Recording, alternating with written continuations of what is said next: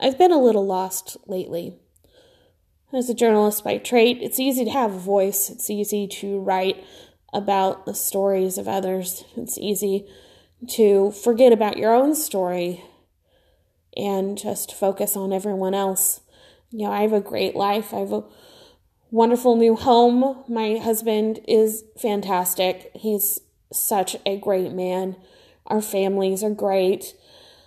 We just moved into this awesome house that sits on some land that allows us to grow our own personal business, raising cows, and it's just great.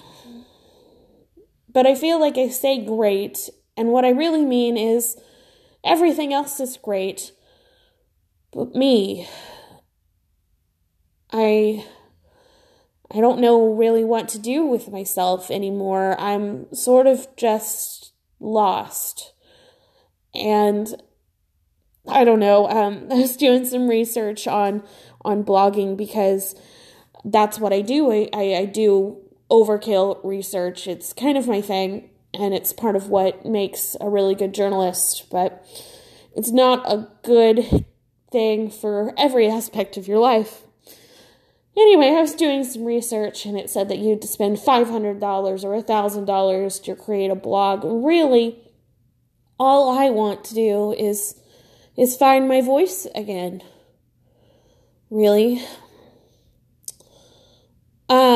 Anyway, so not that anybody is ever going to listen to this. This is my own personal voice diary, because it seems to be easier to write these days, although I have no motivation to, but it seems to be hard to talk. And I just feel like I really need to talk. Well, anyway, a bit about me. I graduated with a communications degree, and I immediately went out and found this really cool job working for a small hometown newspapers a county away.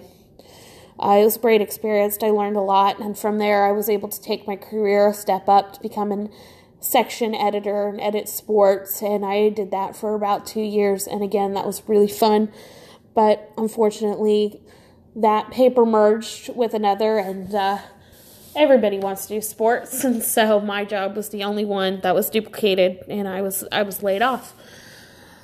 As luck would have it, this website group of websites popped up on my Facebook just randomly, and I started following them and liking what they had to say.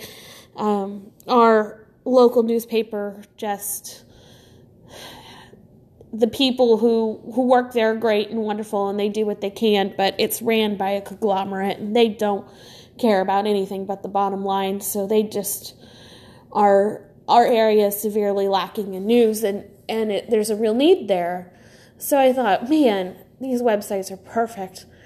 And I arranged a meeting with the owner, and he seemed like a very nice guy, and we hit it off, and we started working together. And I did the news and covered the events and took photos and everything, and he sold the advertising and handled the business operations and all of that. Well, I thought that's what he was doing. Come to find out, he wasn't doing that. He wasn't handling business at all. In fact, he was not working, and he was taking the money made from advertising and funneling it to God knows where, but it wasn't going to paying me.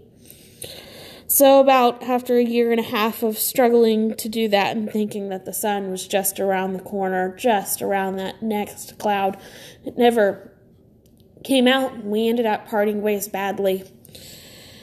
And it just really shook me, I guess. It was a job that I loved. I truly loved it. I adored the work I was doing, the purpose that I had, and the doing good for my community. And it just all came tumbling down. I ended up just taking any old job just because, my husband and I needed the income and we needed the health insurance. And it's a good job. It is. The people I work with are really great. They're nice, they're quiet, the office is clean, it's relatively low drama, the work is easy, But that's the problem. The work is easy. It doesn't do anything for you. It's not stimulating. And honestly, after the blow up with the websites, that's what I needed. I needed something I didn't have to think about. I needed to be able to go just clock in and clock out and just and not have any responsibilities and not have to worry about where my next paycheck was coming from. But now I'm just bored. Honestly, there's got to be more than this. That's what I think every time I wake up at 5 a.m. to go to my boring, mundane job. And I know I'm not the only one, but I'm surrounded by people who love what they do. And I just am not one of those people right now. And I don't know what to do. And just other things in life, I feel like I've taken a lot of personal hits lately, and I just don't know how to kind of climb back out of that. I guess I need to find me again. And anyway, I haven't felt this way since college, and college, my first year, my freshman year, I went off to college and great school and everything, but it just wasn't a good fit for me, and my parents were so proud that I was going there, and I thought I could make it work, but it just, I don't know, it's the same thing. I fell into this deep, dark hole where all I wanted to do was sleep all the time, and I was very unsure of myself. It took a while to climb back out of that, and I'm sort of struggling to do that again, so I'm hoping that that talking will help. So, here we go.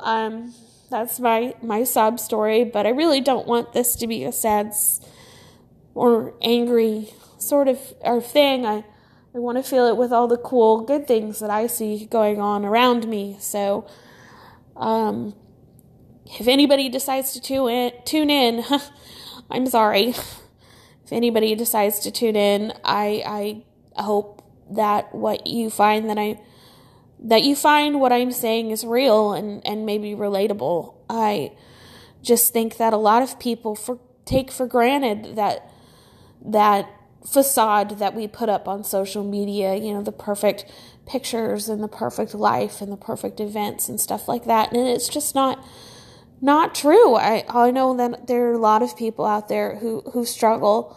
I know a lot of people who think that their struggles are not important, but they are. And I have no idea what I'm going through or what to even categorize it. But for me, I don't feel like I can tell my husband about it. I don't feel like I can tell my family about it. I just am stuck. Because I know that it's just stupid, mundane stuff and they won't understand. I guess I feel like they won't understand, even though they are great and wonderful, and they probably would. I guess that's part of the problem. But anyway, I just, I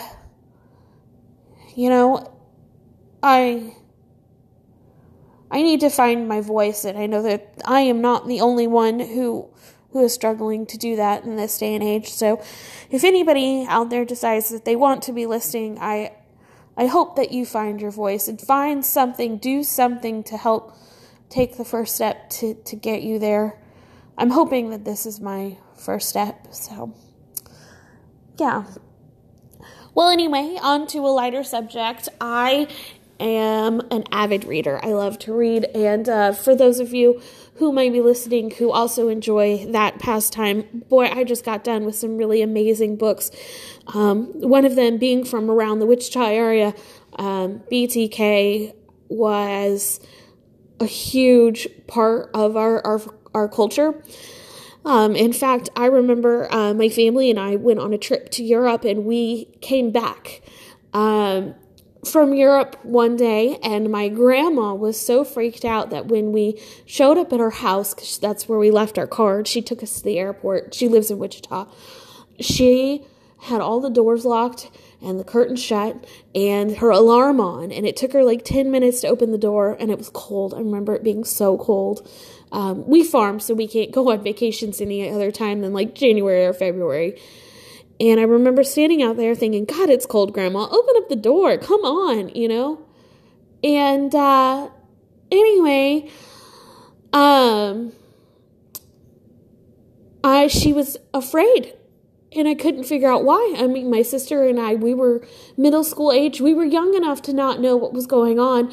And I remember seeing the words BTK sprawled out really big across the newspaper and thinking, I have no idea what this is. I don't know what Applevit soup. It doesn't make any difference to me. And in the following months, we learned that this gentleman had terrorized our community for 3 decades and had resurfaced and started leaving notes again for the police. My mom was terrified. My grandma was terrified. And at the time, my mom had a couple of sisters and a brother and stuff who lived in Wichita. And they were frightened. Well, anyway, my point is, like, that touched base with me. It hit close to home, and I know it hit close to home for more people in more ways than just my piddly little story. But when Carrie, his daughter, Dennis Rader's daughter, came out with her book, I was so curious to see what was in it. What on earth could she have to say that would make any sense? Because I can't even begin to imagine what it would be like to find out that my father was a serial killer. I mean, my father is my hero. He's my dad. How do you come back from that? And boy, it makes all my problems sure seem like crap, right? That's part of the reason why I picked up the book. But man, she is so brave. And just, that book was crazy. I can't tell if I liked it or not. I really can't. I devoured it. I read it in like 2 days. I couldn't put it down. And I'm sure my husband got really annoyed with talking about it. But there were things like she talked about going to places that I had been with her family. And come to find out, my dad, before Dennis Rader was arrested, had in a semi broke down and went into that church to call for help. He was alone in that building. And I have no idea if Dennis Rader was there or not, but he said that a gentleman helped him and got him to the phone. Can you imagine if that was BTK? I mean, my God, like, that's too close for comfort. And I didn't have to live with the man. I just can't imagine. And so it was just, if anybody needs an eye-opener, read it. It's not gory or gross at all. It really has less to do with the crimes and more Carrie's sort of realization at how they intersected with her life and her coming to terms with it. At the beginning of the book, she goes through things that she had done with her father to explain and give a picture of who he was to that family. And it's just very, very powerful. The other book, especially if you're sort of down in the dumps like me, her name is Sophia Kinsella, the author, and she is a British author, and she's just funny. If you have ever heard of the Shopaholic series, she wrote Confessions of a Shopaholic, but really, besides her Shopaholic series, which she has 6 or 7 books on that, her best work is really her standalone novels. I have never laughed so hard at a book before. I mean, laugh out loud. You can't put it down. Just funny, and just funny in the quirkiest of ways. Her characters are real, and they're smart, and they're witty, and most of the time, they're women who don't get a sense of their self-worth and find it through just the most unassuming ways. The one I love the most is 20s Girl, where this woman who is sort of lost ends up at the funeral of her 100-year-old great aunt and ends up being able to communicate with her great aunt's ghost. And through the story, her great aunt the ghost pushes her to do things and live her life and to get out of the scared little pattern that she has befallen. It's super funny. I promise you'll love it. Anyway, the most recent book I read by her, I guess it came out a couple years ago, was My Not So Picture Perfect Life. And it was about a gal who was in a marketing, or worked for a marketing agency. And she lived in London, and she just thought that if she posted everything so perfectly on Instagram, that someday it would be so. And through the course of her getting laid off from her job and having to move back home and restart her life, she discovers that life isn't so picture perfect, and it's just hilarious. I mean, the characters in it are real. She's real. She's funny. She's smart. She's driven. She helps her family discover who they are and heal old wounds. It's just a good, heartfelt book. So if any of you guys, or if no one's listening to this, I'm just remembering for myself, need some good books that really make you think. Serial Killer's Daughter by Carrie Rawson is definitely should be on your list. And My Not So Picture Perfect Life by Sofia Kinsella should also be on that list. And just for fun, also throw in 20th Girl by Sofia Kinsella. Really, you can't go wrong with any of her novels. They're just fantastic. So I'm going to end with that, and hopefully maybe I can think of some other topics that are fun to talk about. I don't know. I had a friend who suggested that I try this, and we'll see. So have a great day. Happy President's Day. And Wichita's supposed to get a mess of snow tomorrow. So stay warm, stay safe, and thank you. I hope you find your voice too.